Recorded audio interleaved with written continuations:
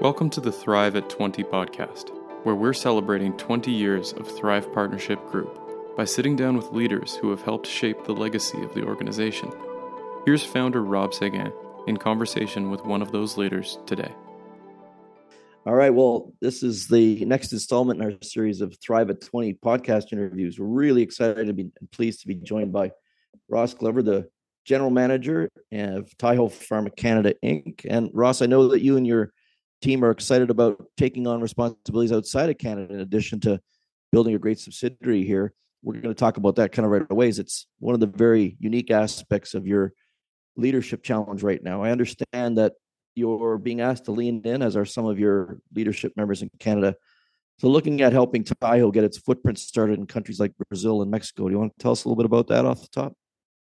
Yes, the global team in Japan was interested to see how we can grow the footprint of the company and to continue to grow Taiho into new countries. And also in discussion with our U.S. CEO, Tim Whitten, he suggested that, it would be a good opportunity for me and together with our chairman, Masa Kobayashi, there'd be a good opportunity for me to help the company expand into Mexico is how it started. A lot of similarities between Canada and Mexico in terms of a public and private system, some pricing pressure to make sure that you have access to all patients, very similar to what we face here in Canada. And also, a great need on behalf of patients for our brands in that country. So we have been looking into that. We started before COVID, and we started even working on the regulatory file right before COVID. And now we're resuming that work and looking at the challenges of developing our brands in that country, and also the great project of developing the local team and looking at what are their needs, how would we create our culture in Mexico so that it resonates with Mexican employees, and how can we build a strong and thriving team there.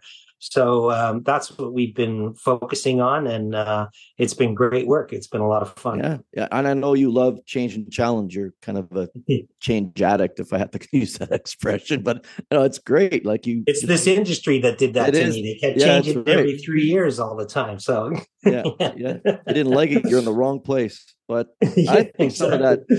But I think some of that, as much as we can laugh about it, it's self-inflicted. You're not someone who likes to be going through the sort of monotony of the same thing over and over again. We're going to talk a little bit about your journey, but if there's one theme that runs through your journey, both personally and professionally, is I think it's living on the edge might be one way to describe it, but having that sort of adrenaline rush of a new challenge, a new thing to sink your teeth into, and you're not afraid to make mistakes, and you recruit people. Oh no, I've made many. But that fearlessness, the courage, I think, is kind of what defines your leadership brand, if I had to encapsulate it in a couple of words. Well, that sounds thrilling. It sounds more thrilling than it is, I think, but I think that's absolutely right. And Mexico does present that for us because, even talking to people about going to Mexico City, their first reaction is, really, you go to Mexico City, is that okay? And yes, it's a great place to visit. Everyone should visit there. It's a beautiful country and a great city. But yeah, they have great challenges in that country right now. They have great healthcare challenges, education challenges, and now they're on the cusp of an election, which means everything will change again. Unlike our government, when there's an election, all of the people in the healthcare sector in the government. So imagine Health Canada changing their employees every 4 years, every time there's an election. So those positions in COFEPRIS, which is their healthcare authority, they change with the election. So we're hoping that we won't face too much change after June of next year, and that we can continue with some of the strategies that we have set forward with the government. But we're ready because it could all be different. Yeah, I had the pleasure of visiting there for my niece's wedding over the last couple of years. And we spent a little bit of time in Mexico City, and really enjoyed Puebla, which is another fairly good-sized city just outside Mexico City. And Yeah, I had a new appreciation for the vitality of the culture, the energy, the warmth, but the differences too from region to region is quite apparent. My sister, whose daughter is down there, has visited a lot, and they've brought back a lot of great stories and education for our family about the culture and how things are changing and evolving. But I think you've nailed it on the head. It's a great time for someone like yourself who's had to build a subsidiary from the ground up, over the past 14 years or so. And I think it's quite innovative for Taiho to ask someone who's built a subsidiary to then go and be the lead person, sort of the quarterback of a global effort to then replicate those kinds of successes in new markets, because that's not the normal pattern. Like, you and I have been around long enough to know that normally it's just either global strategy and ops people and regulatory people, and there's a handoff to a local team that's gradually hired and onboarded. But this interim transition idea of taking someone like yourself and having a couple of colleagues from the global marketing team and a couple of the American guys, that's a really smart and innovative approach, because you've had all this learning. Why not take advantage of it?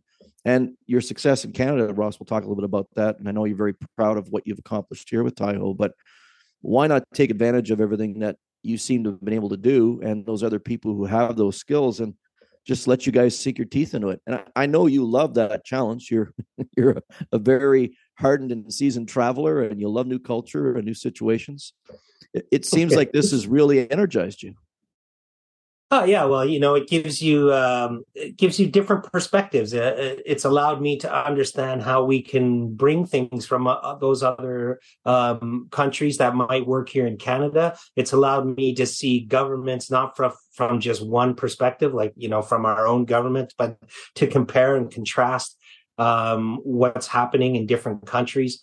And that can help you really fine tune your strategies, and it's also invigorated my team with some ideas, and so it's a great learning experience, and it just shows how we all benefit from those. Any kind of learning experience can help you be better at what you're doing now. So we are benefiting from it, and I'm excited about bringing that to fruition and having affiliates in those countries that not only for the aspect of bringing drugs to patients who need them, but also developing teams and seeing how that will play off each other. How a Canadian team and a Brazilian team and a Mexican team can maybe work together and find synergies that would help them in the future. So that's something. And like you say, not only bring your experience for the last 14 years to those countries, but I know your team is keen to see what can be learned from watching the other countries get started, start to bring Taiho's technology to market. You've got a very open-minded group. A lot of them have global experiences and perspectives and come from different cultures. It's a very diverse group. I know they're excited about it too. I know that's part of the mandate you want for them. It's not just you leaning in, but you've got some folks on your Canadian team that are helping you out. How do you guys manage what I'm sure some of our listeners are thinking about as they listen to the story, that what would I do if that was me, if suddenly dropped a pretty heavy responsibility on top of my pretty darn busy day job trying to manage my affairs? Because you take on those leadership roles and responsibilities in a Canadian life science company, and those are heavy jobs. And then, okay, well, we want you to spend another 20% of your time helping out at the affiliate level, which almost always involves quite a bit of challenge, travel, adjustment, language barriers. It's a lot of fun stuff, but it's also not easy work. Can't coast through that work. So how do you guys manage the workload, I suppose? Well, we're very pragmatic about it. We lay out our goals and we put priorities against each goal, and we do that for both countries, and then we put a percentage of time against that as well. And that's something we've learned, that we have to be honest about it, and you can't put 50% of your time to 4 different things. So now you're down to 25%. If you want to do all 4 of those, how are you going to do that? Is it going to be 25% across the board, or 10, 10 and 40, 40? So, we develop that and then try to stick to those needs. But, we can predict how much time we're going to need to achieve the things we need to do. And then the balancing act starts. So that balancing act, I'm sure, as I've watched you guys, is also perhaps pushed you faster than you originally wanted to go to develop the folks underneath. Like, you've got a great management team here in Canada. They have grown with you, I would say, is the best way to describe it. Like, there's been a lot of positive change, but that's put positive pressure on the rest of the organization, because as you and your leadership team members flex muscle into the Mexican market and whatnot, other people have to step up. So have people embraced that? Has that been a challenge for you guys? Yeah, we have a lot of time to together, where we have weekly meetings as a team together to focus on Canada. And then people have embraced it because the people I hired were ready for this. The people I hired brought a lot of depth of skill to their jobs, and they're able to manage it. I mean, the first question was, do you want to be involved with this? It's not mandatory. If you'd rather focus on the Canadian business and that's what you need to do, that's absolutely fine. That's what I hired you to do. But my team was ready for it. So those things, it kind of happened naturally, that they felt that it wasn't a forced discussion in any way. It was more like, I think I can do that.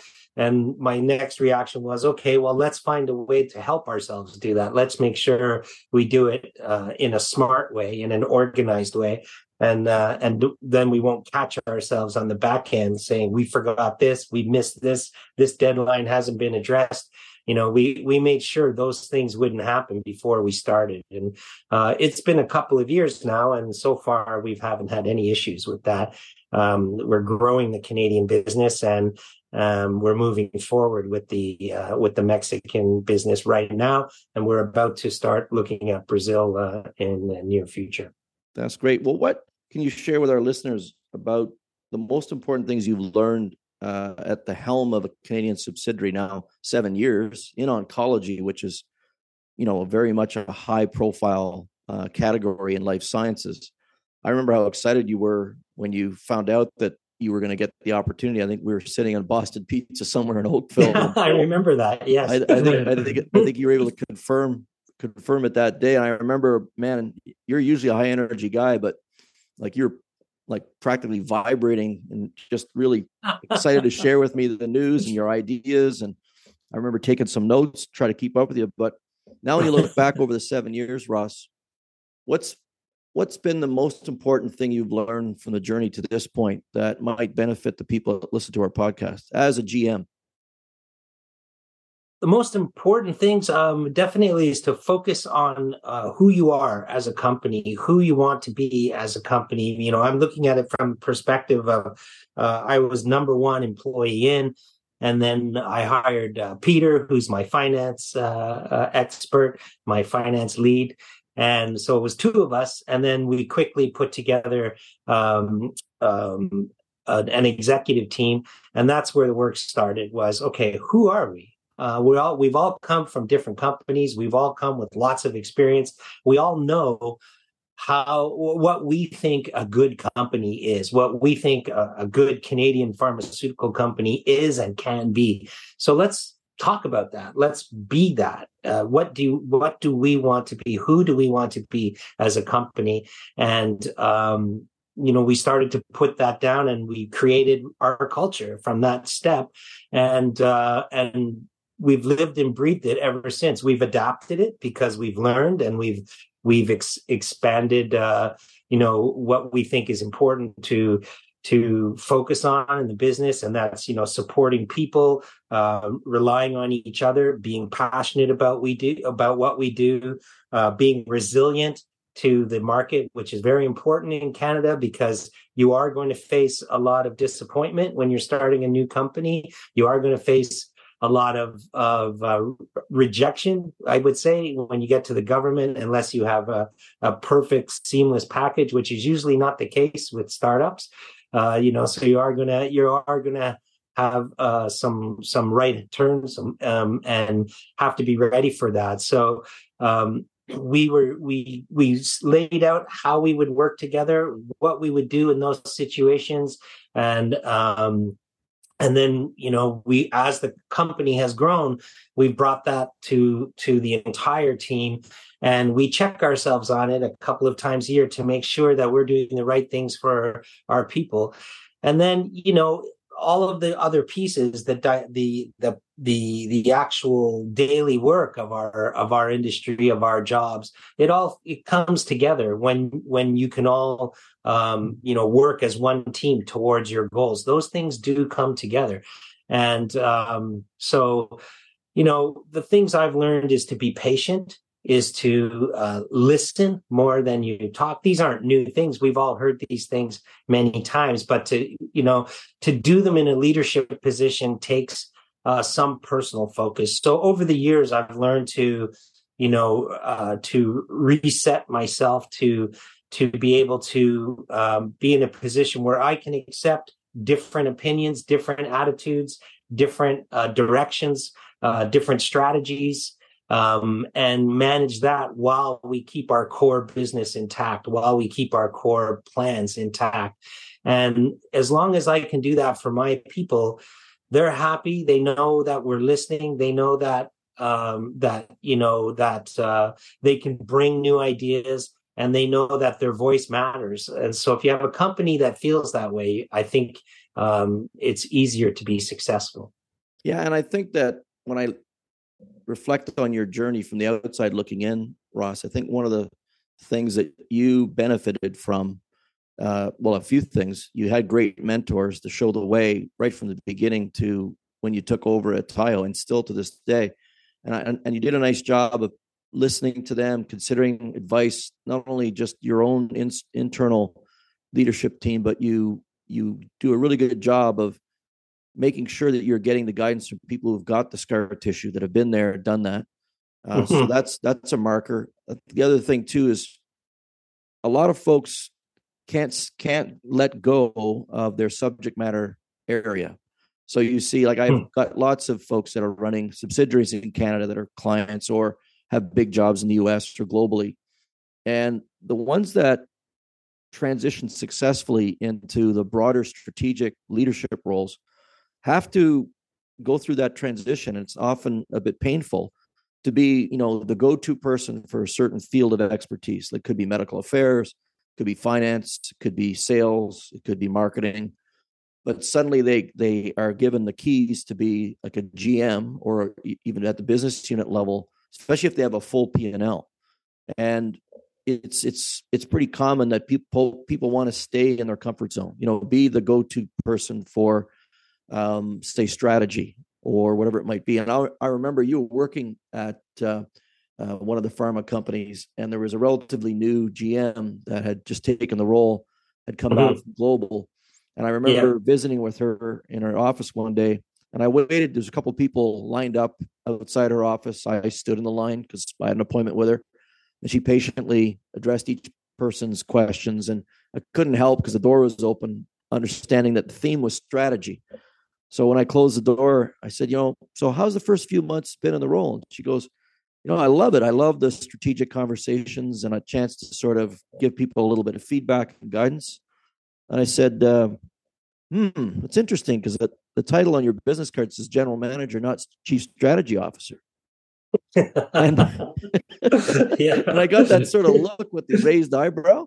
And I said, look, I get to go to a lot of different places, but to be in a line with people who are coming to you for your strategic brilliance, which everybody recognizes, like her strategic brilliance was off the charts. In fact, they'd given her the global job within your company as a Canadian to be the head of strategy.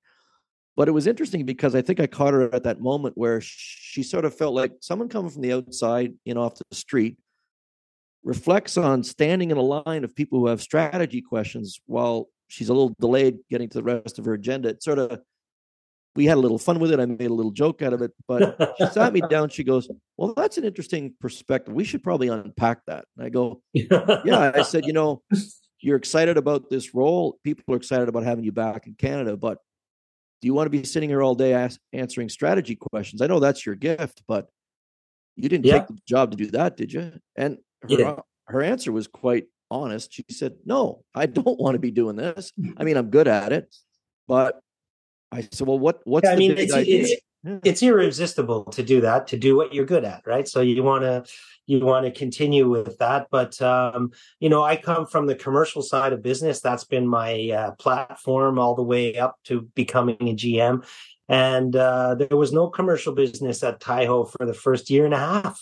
So, so you couldn't even play with those cards. I didn't have a chance. I could talk about strat, but we had other things to do. You have to start with regulatory is where you start. So, and then you and Peter had to start the hiring and and finance. Building your P&L. So I was learning a lot of new skills right off the bat. So by the time we got to where I was, maybe someone who had more input, I was already busy with other things and didn't really have a lot of time to do that input. But, luckily I've hired great people and I trusted them. And we did do it all together at the beginning because we're a small team and we had one product. And so, we had time to do that. But those days are behind us now. And, I've definitely handed off the keys to the commercial business and rely on my commercial team and rely on their strategic strength. And sure, I can give them feedback, but I only give it to them when they ask me for it because, I give them a lot of time, a lot of rope to develop what they want to do. And, they've come up with ideas that I wouldn't have. So it's a win-win, and beyond what you mentioned already, which is you've watched yourself become a better listener, be more patient. And I would concur with that. I've known you a long time. How else do you believe you've changed as a leader, and maybe even as a human being over the last 7 years? Because you've really put yourself out there. Like you're not afraid. Yeah.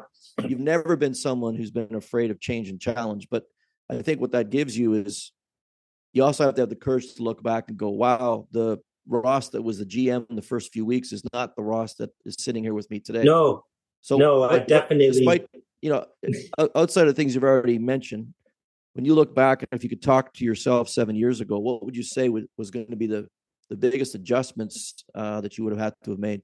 7 years ago, the first thing I would have said to myself is you should grow a beard now instead of waiting until you grow a beard and it's gray.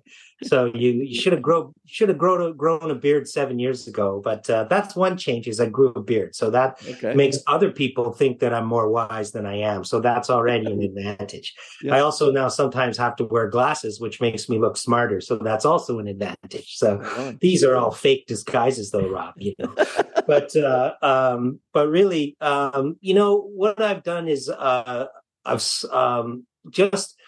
I'm not so quick to think that I have an answer to something. I still might feel that internally. I still might feel that kind of laser reaction that, I think I know what this is about. But I've learned to sit on that and just wait and listen to my people, let them talk. And, and they'll tell you, yeah, he's not perfect at that, by the way, but we do notice a change. But my people would be the first to say, no, man, you jumped on me one time when I said this. And, yeah, that's true. It can happen occasionally. Yeah. But, I've learned to really just have a wider scope on things and to understand how different parts of the business can affect each other in one country. And then when you go to multiple countries, how we can all affect each other and how something that might be great for Canada is not the best thing for countries like around us or for our global company, our global leaders. So, it's just a much broader scope, which really gives you a much bigger picture internally, and that gives me a little bit more patience to understand how things will evolve and understand what people are trying to tell me before I tell them the answer that I think I have in my head. And then, by slowing that down over time, I don't jump to conclusions so quickly anymore at all. I'm more interested in where this could go and what we could, what we can develop here with this line of thought. So, I think the people that work with me feel that, and I think that it's allowed them to be more dynamic, more creative, to remove fear. We don't have a lot of fear in our company because you're not going to be hung up on the wall for a mistake. We're going to say, "Oh, that was a mistake," and I don't find scapegoats. I don't point fingers when we make mistakes. I say it's a mistake. The first thing is that mistake is now behind us. So what are we going to do about it? That's happened. And instead of dwelling on it happening, the first thing we need to do is say, okay, what can we do? Has this made things worse? Has it made things better? Because some mistakes are accidentally good. So, but what can we do from here so that we all get back on track and we can all get back to winning again, and when all get back to by winning I mean achieving what we're setting out to achieve. Yeah, and it doesn't surprise me at all, because I know a lot of people have asked me, because I get to go to so many different companies every year, most of them life science, but not all. And, folks will say, so what have you learned from visiting that many companies for the last 20 years that you've had the business? And one of the things I can't help but observe consistently is that the culture of a company eventually has a lot to do with the culture and the values of the person in the corner office, and what he or she does to, especially when you get to start something from scratch, you're not inheriting a culture. So in your case, you had a blank piece of paper, you were employee number one. And now I look at the environment you've created, and I know you really did a good job of pulling a lot of people into the conversations.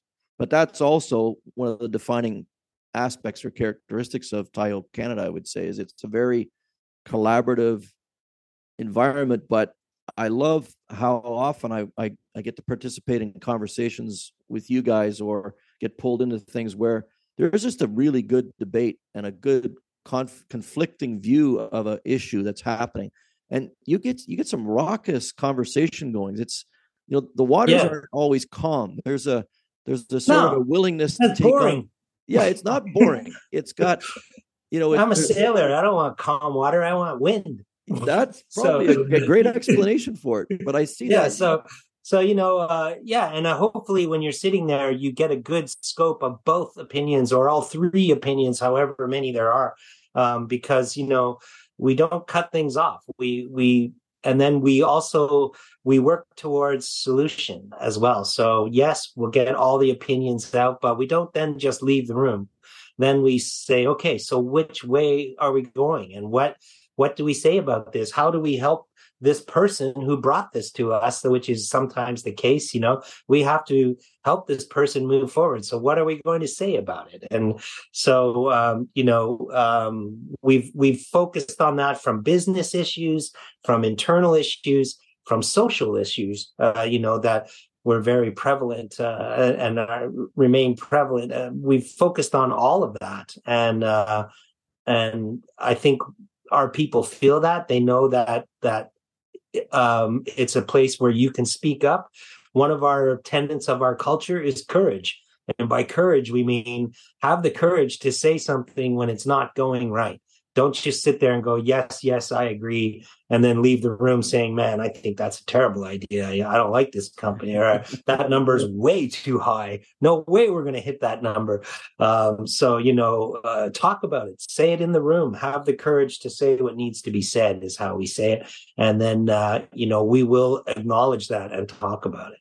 So when you look back, maybe right to the beginning, Ross, in terms of your upbringing, the people you were surrounded by, I know you were born with a certain joie de vivre, a certain cut of your jib. But where Je viens de Montréal, moi. On a des joie de vivre.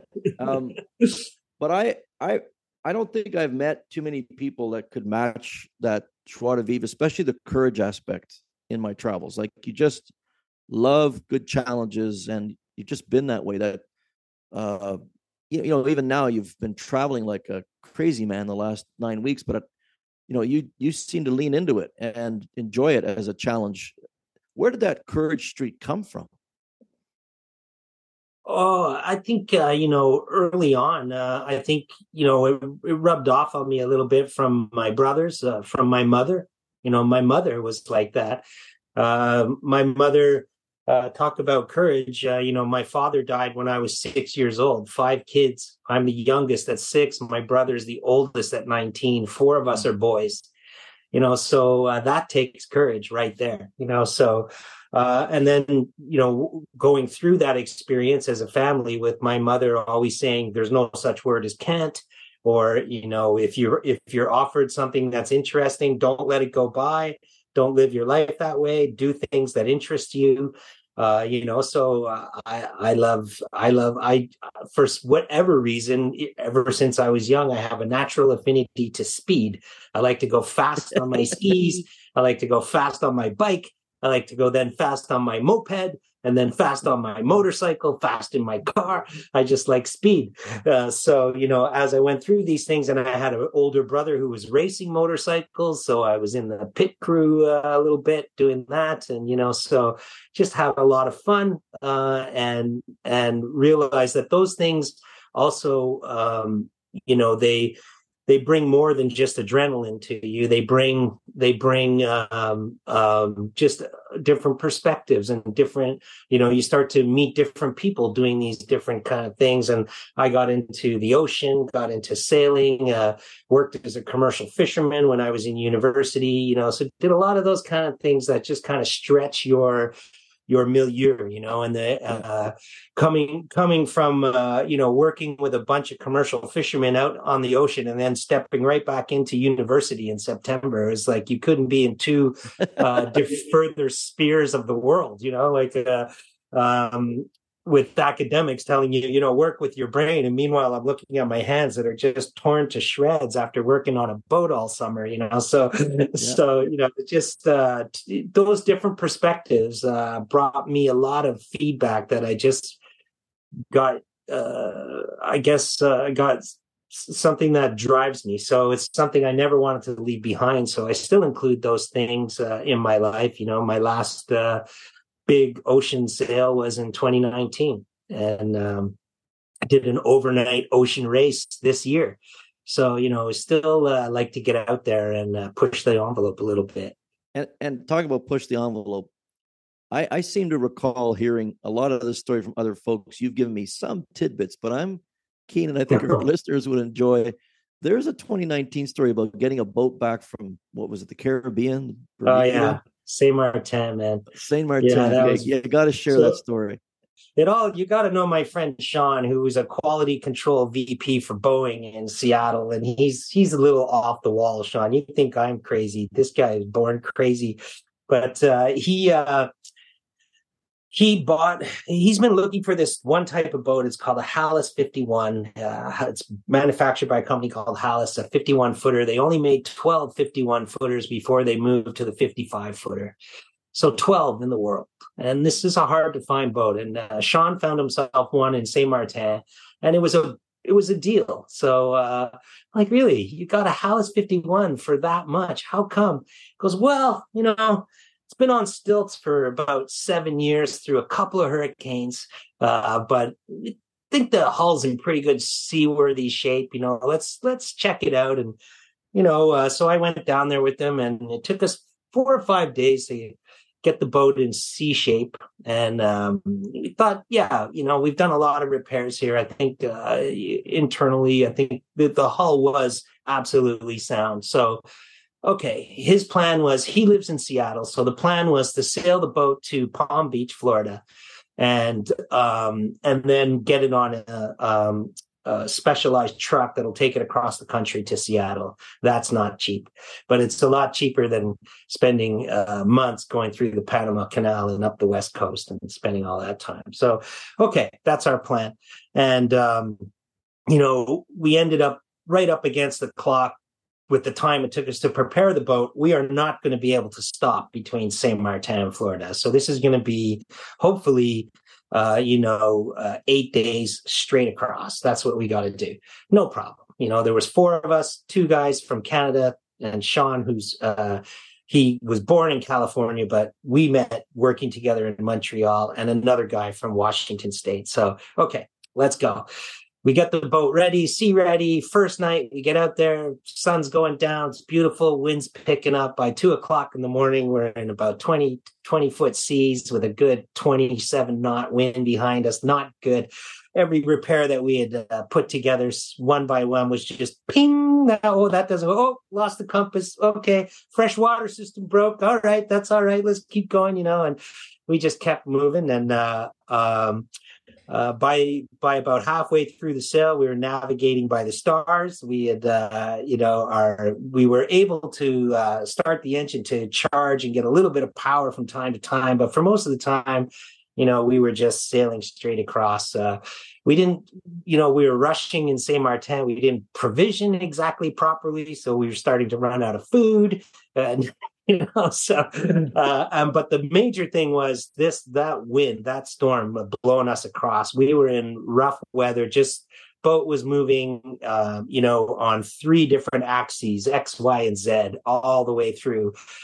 Some days you couldn't even, get down below to cook or anything. It was just too rough, So it was a real, a crazy sail with just our foresail up. If you're a sailor, we were doing between 12 and 14 knots with just the foresail. So the Hallis was fast as advertised. It was a great hull, just kept punching through those waves, just punching right through. But we were just almost all of our systems had failed by this point, and we weren't even thinking about whether or not the pumps work if we start to take on water. So we were just, it was a hair-raising sail. By the time we were entering into Florida waters on the 8th day, we did make it there. The Coast Guard came aboard because they inspect everyone coming into Florida, and they didn't even ask us to slow down. They boarded us while we were sailing, came right up alongside us and came in the boat and just like, what are you guys doing here? You came across that weather, and then they started asking us questions. Why did you go inside the 12-mile limit in Cuba? Oh, you know about that? Oh, well, yeah, we almost hit a tanker one night, so we had to.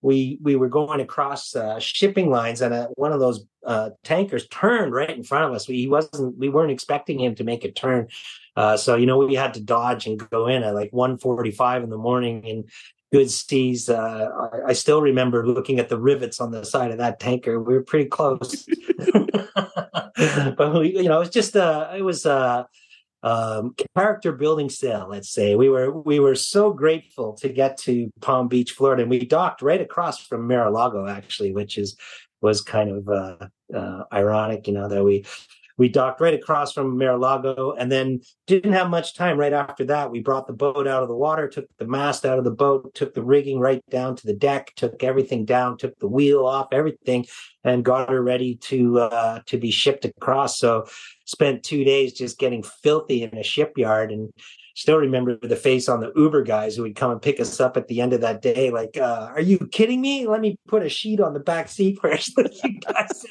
yeah, sorry, man.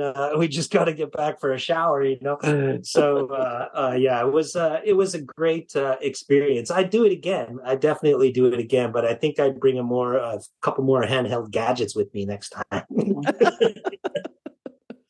Okay, so that further underlines the only conclusion one can draw is that you do like the adrenaline of being on the edge and pushing yourself and the people around you. That sail wasn't supposed to be like that. That was a vacation. I thought, this is going to be great. We'll have a nice, relaxing sail across the Caribbean. But no, we're running out of time. There's a storm. We have to go. Let's go.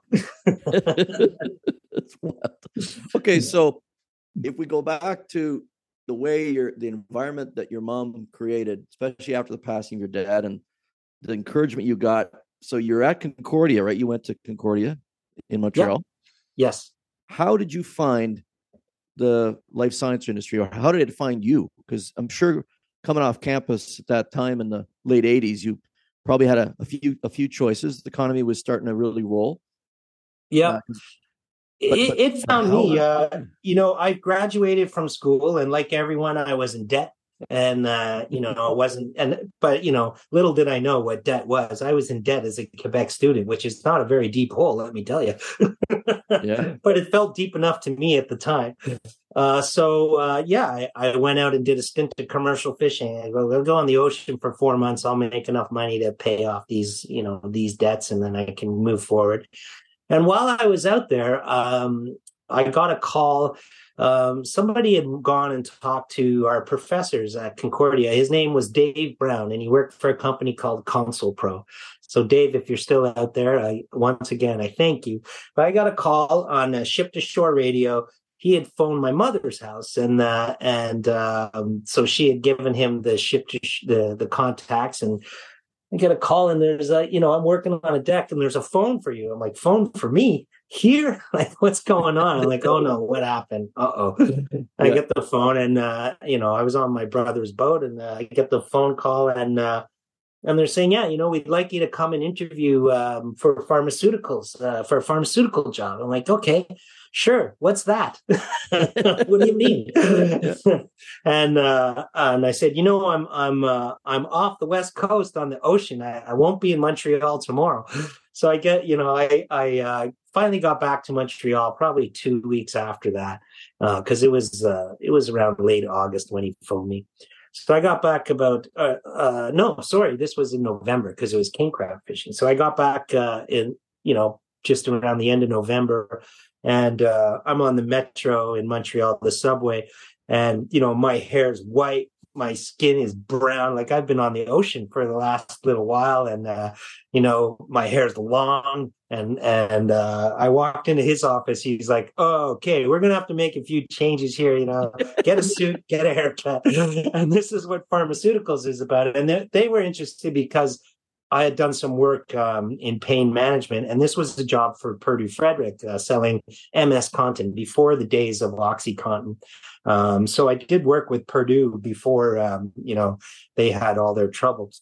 By then I had moved on into oncology.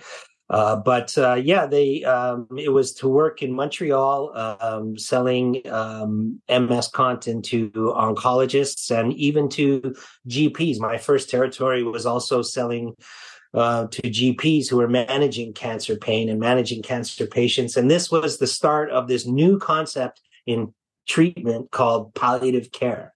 This is a whole new concept that you can take patients, you can treat them for their advanced pain that they're having and make them comfortable, which hadn't occurred before then. People with cancer were dying in pain for many years, so this was a new concept. And I don't belittle that. I know people today still die in pain despite some of the great care we can offer.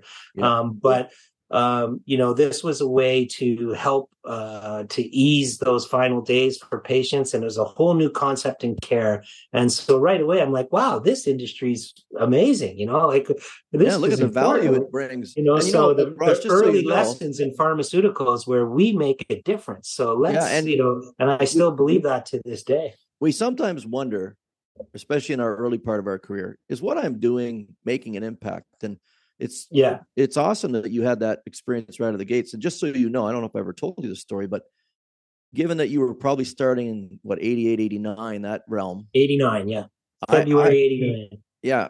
So my dad got pancreatic cancer in 91. He was diagnosed. He died in 93. And I remember that the oncologist who was responsible for his care was quite a progressive approach guy. And he was really much an advocate for patient comfort and care. And, pancreatic is an awful, painful disease. And my dad survived longer than most. He had 2 years.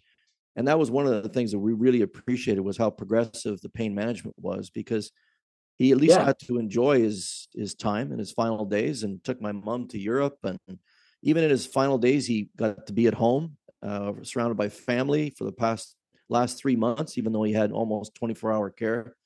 But that pain management piece, if you wonder, who did it help? Well, I could say it helped our family, because it was an awful thing that he had to go through, but at least he had the advantage of that kind of care. So, thanks for Yeah, that. that's I guess that's the silver lining. You can find that, and in those days, you can imagine how afraid physicians were to even touch something like morphine or prescribe it, or how do I do that? So there was a huge need for education, and that's where our industry is so good at stepping in and providing the kind of CHE the CHE platforms that we build. And so those were the early days of doing those things and getting speakers in front of people. Not a lot of that had happened prior to that. So it was really moving very fast. It was dynamic, and there was such an appreciation on the other side of people who were learning these concepts and trying them with patients, that I could see very quickly, wow, there's some real value that we deliver here, and that is something I want to be connected to. So what I thought would be a couple of years in pharmaceuticals is so far turned out to 34. and knowing Ross Glover would not have stayed if there weren't challenges and opportunities, because again, that's just been the theme. But your great run, that's been the ingredient that I've seen even in the last 20 years that I've known you, has just run right through your whole career. Is you've found those opportunities. You've been well, it was a different time. I don't know if it could happen the same way now. I often think about that. The other thing that really worked for a lot of us in the 90s was that whole M&A atmosphere in our industry. We still see that. We still see lots of mergers and acquisitions and things, but they don't happen the same way. In the 90s, companies didn't know how to do it. So everyone would come together from both sides, and then would kind of figure out what the new company should be. What should it look like? And all I saw, and every time that happened, and between 1992 to 2005, it happened 10 times, so where there's just, so every time I would see, well, there's opportunity here, all the jobs have emptied out again and they don't know who's going where. So that's opportunity, so yep. Keep your head up, keep working, bring ideas to the table, let people know what you're interested in. Don't be quiet in those times. And I'm definitely not one who's quiet, so for myself and for other people, my colleagues in the industry that I know of, in those years, we were able to do a lot of things and to take new jobs. And so, you talk about how I like change, and it's because every 2 or 3 years, your job changed, your responsibilities changed, your therapeutic area changed, or, things just changed. So you had to you inherit maybe a new team of people in a different disease, and they know more about it than you might know about it. So, you learn how to become a leader in those situations and how to help everyone around you to cope with the fact that, yeah, this is all changing around us, but we're good. This is good. We're going to go forward. So let's start now. So I was encouraged that a young man had reached out to me, one of my son's friends, and he had just completed an MBA. And I asked him about the experience on campus, and I was curious as to what they were teaching. And he said, well, my first day on campus was very interesting. I was in a very intensive 1-year analytics program, and my son had taken a similar program. So I said, oh yeah, what was your experience like? He said, well, day one, the prof on the first day wrote one word on the board, change. And he just stayed quiet for about 5 minutes. We're all wondering, when's the class going to start? And he just waited for us to sort of realize, he wrote that word there for a reason. And then someone finally put their hand up and said, why did you write change on the board, professor? And then he had a chance to start his lecture. And he said, because if you guys can't handle change, you should leave now. Yeah. My job is to get you ready. And he talked a lot about courage and opportunity and mindset, as much as he talked about the tools of analytics, which was the theme of the content. But he had a really, it's funny you mentioned that, because I do speak with a group of MBA students at McMaster. I get a chance to present to them every year. And my job is exactly that, is to say, okay, you brilliant kids here, you've created a great plan, haven't you? You've got that plan in front of you and you're ready for it, right? You're ready to enact that plan. Well, before you get to page 2, it's going to change. And I give them an example of, here's how we set out plans for brands.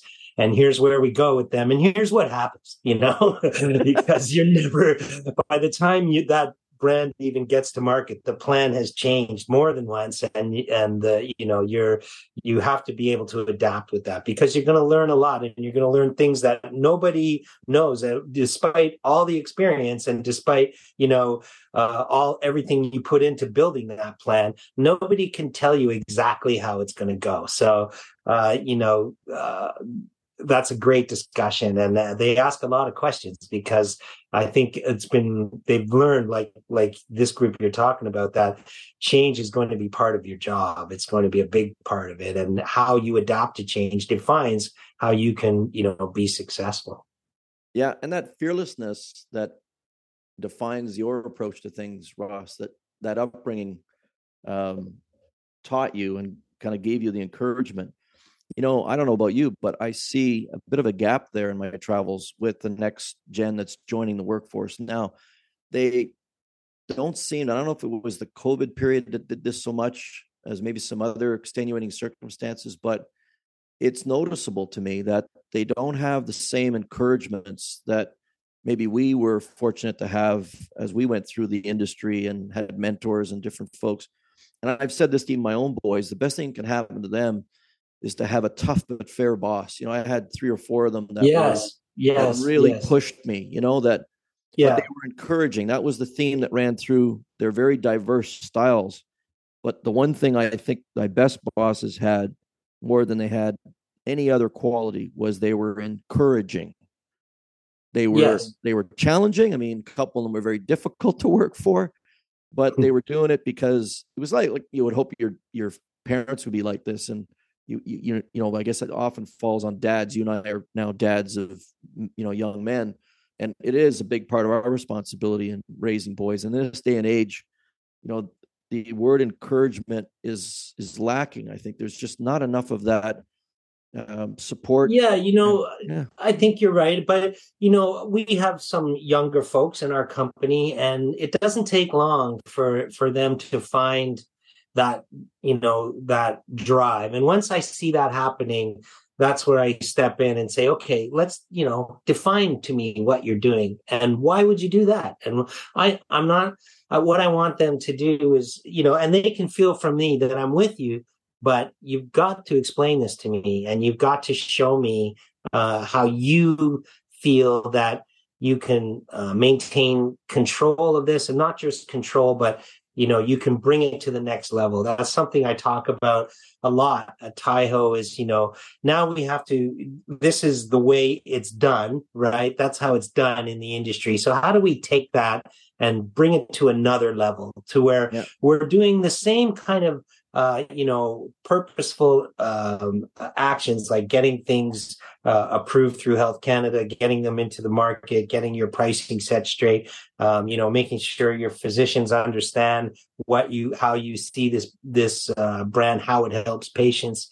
And we all do that, but how can we do that where we stand out? What is it that will make us different? We hear things now about relationship marketing, about, digital marketing, about AI. Are those the things that are going to make us different, or is it who we are and how we belay that feeling of trust, how we belay that feeling of confidence that we know what we're doing? What is it that will make us stand out? And I find that the younger people buy into that as much, if not more, than anyone else, because they're like, well, I'm going to show you guys what the new world does, what we do. And, I think that's something I've been pleased to see. But with my boys at home, with them, I've always segmented things, like to say, you only have to be good right now at this one thing. This is what you need to focus on. If you're good at that, that brings you to the next step, and then you're there, and then you can focus on that. And as you go, and eventually it opens up in front of you where you can do more. But right now, the focus is, okay, For my boys, they're in their first job. They've both, two of them have graduated university and they're in their first career job. I have another young son who's in flight school still. So with him, there's other things to focus on.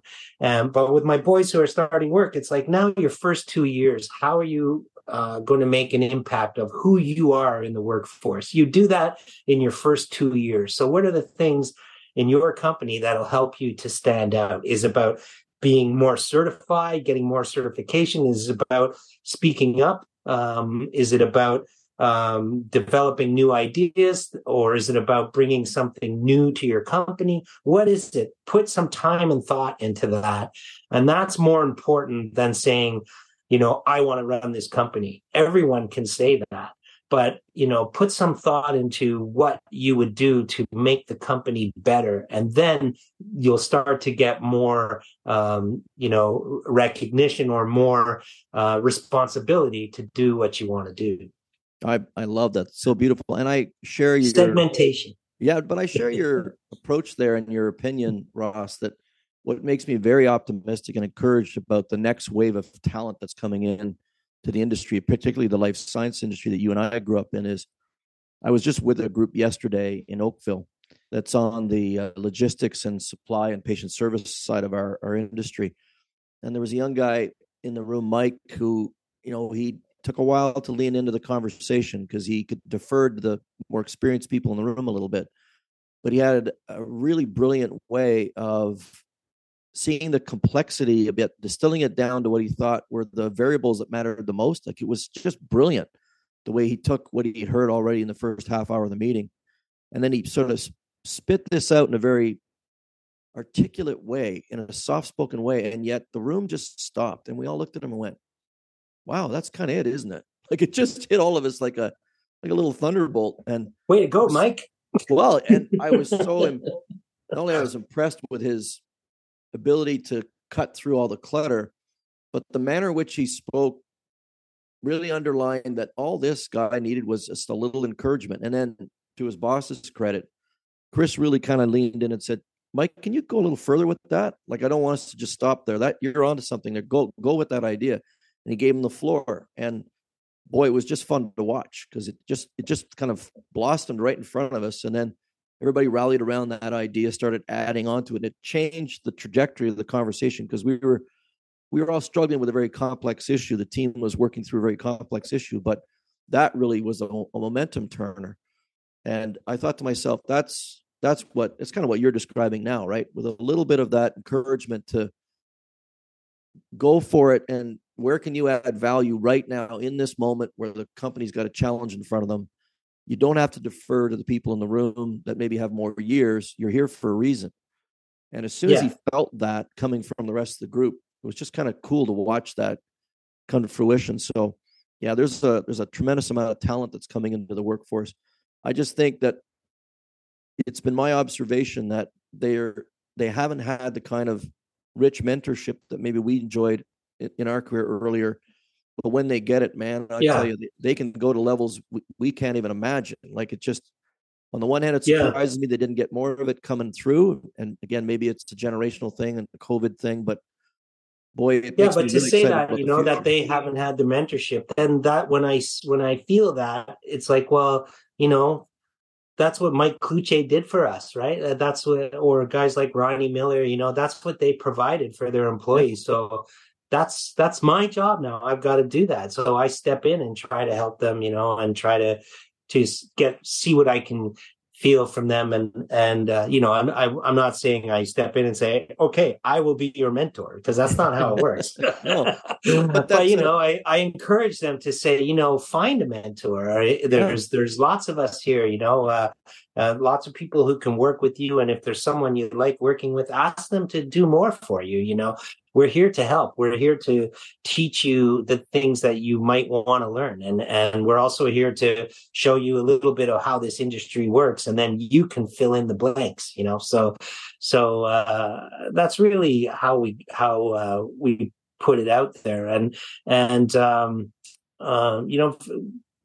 don't know if we're unique as a company, but we definitely have a lot of internal discussion and a lot of feedback at all ranks in our company. And you know, I'm as inspired by something I can hear from Rob Brown out in Atlantic Canada as much as I am inspired listening to a speaker at a pharma conference, another GM who's putting out some ideas. You know, you can pick up inspiration from everywhere. Yeah, I'll give you that. So listen, my last question for our guests is always trying to be open to something that might have just popped into your head as we were talking, or things that you were thinking about lately. Is there anything that you want to talk about that we could spend a little time on before we call it a day? You know, I'm really happy with how we're collaborating as an industry, and what I would say is I encourage people to continue to network as an industry. You know, we've managed to drive some change in a positive aspect for pharmaceuticals by working with groups like PMPRB and with Biotech Canada, who's been leading some of the think tanks on that and developing some good quality responses to what the government is attempting to do, and their intentions are often pure, where they just want to help to bring better access to Canadians for all types of treatments, but they don't necessarily always know how to do it. And luckily, they're open to our feedback on how things can expand and how we can improve access. So one thing I would say is I encourage everybody to network around that and share ideas. And another thing is that I think that we're stronger together as an industry than any one company can do on their own. So, to work across platforms, to think about how you can collaborate even with some of your competitors to make things better for patients. One experience I had that was positive is working in epilepsy.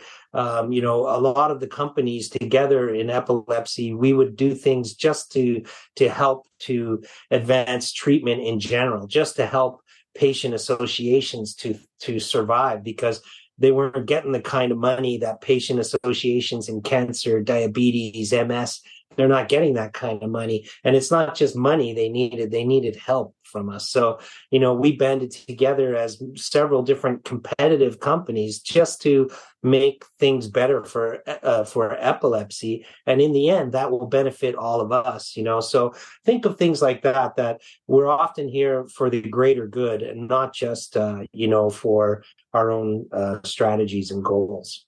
And, Ross, people who have taken that mindset and that approach will often tell guys like you and me that when you ask them for a highlight from their year, that's the stuff that they find themselves talking about.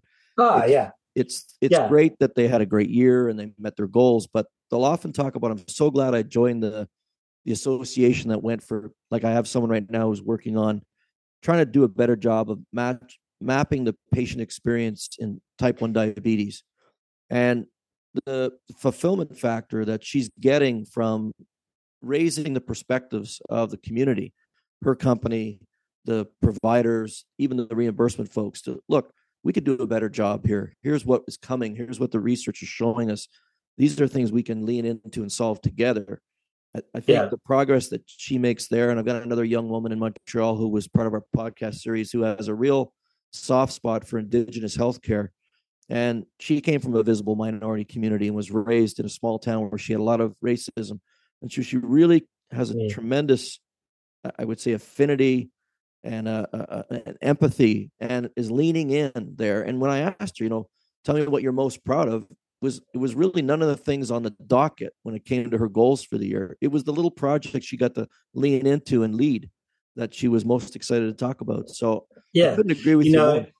You're going to remember when you retire that letter that you may have received from a patient more than you're going to remember all the years of, your 125% success against your P&L or against your budget. You're going to remember those tangible things like we were talking about at the beginning, that we make a difference in this industry, and that difference is palpable. You're going to remember it from the small things you heard from patients or from physicians who tell you how much you helped, in a certain situation. That's what you're going to remember more than the big successes, the way we define success. I encourage that always, is to get involved outside of our day-to-day work and see what else you can do for this industry. It will pay you back. Well, I appreciate your time, Ross. That was a lot of fun. And I know we'll see each other again soon in our travels. Yep. I know at least I'll likely to be bumping into an airport, going to some wild and crazy destination, and you'll be telling me some stories, but I always love them. So thanks for sharing a little bit of your gifts with us here this afternoon, and we look forward to talking to you soon. All right. Thanks, Rob. It's been a pleasure. And as always, and take good care. And we'll talk soon. Thank you very much. Bye. Bye.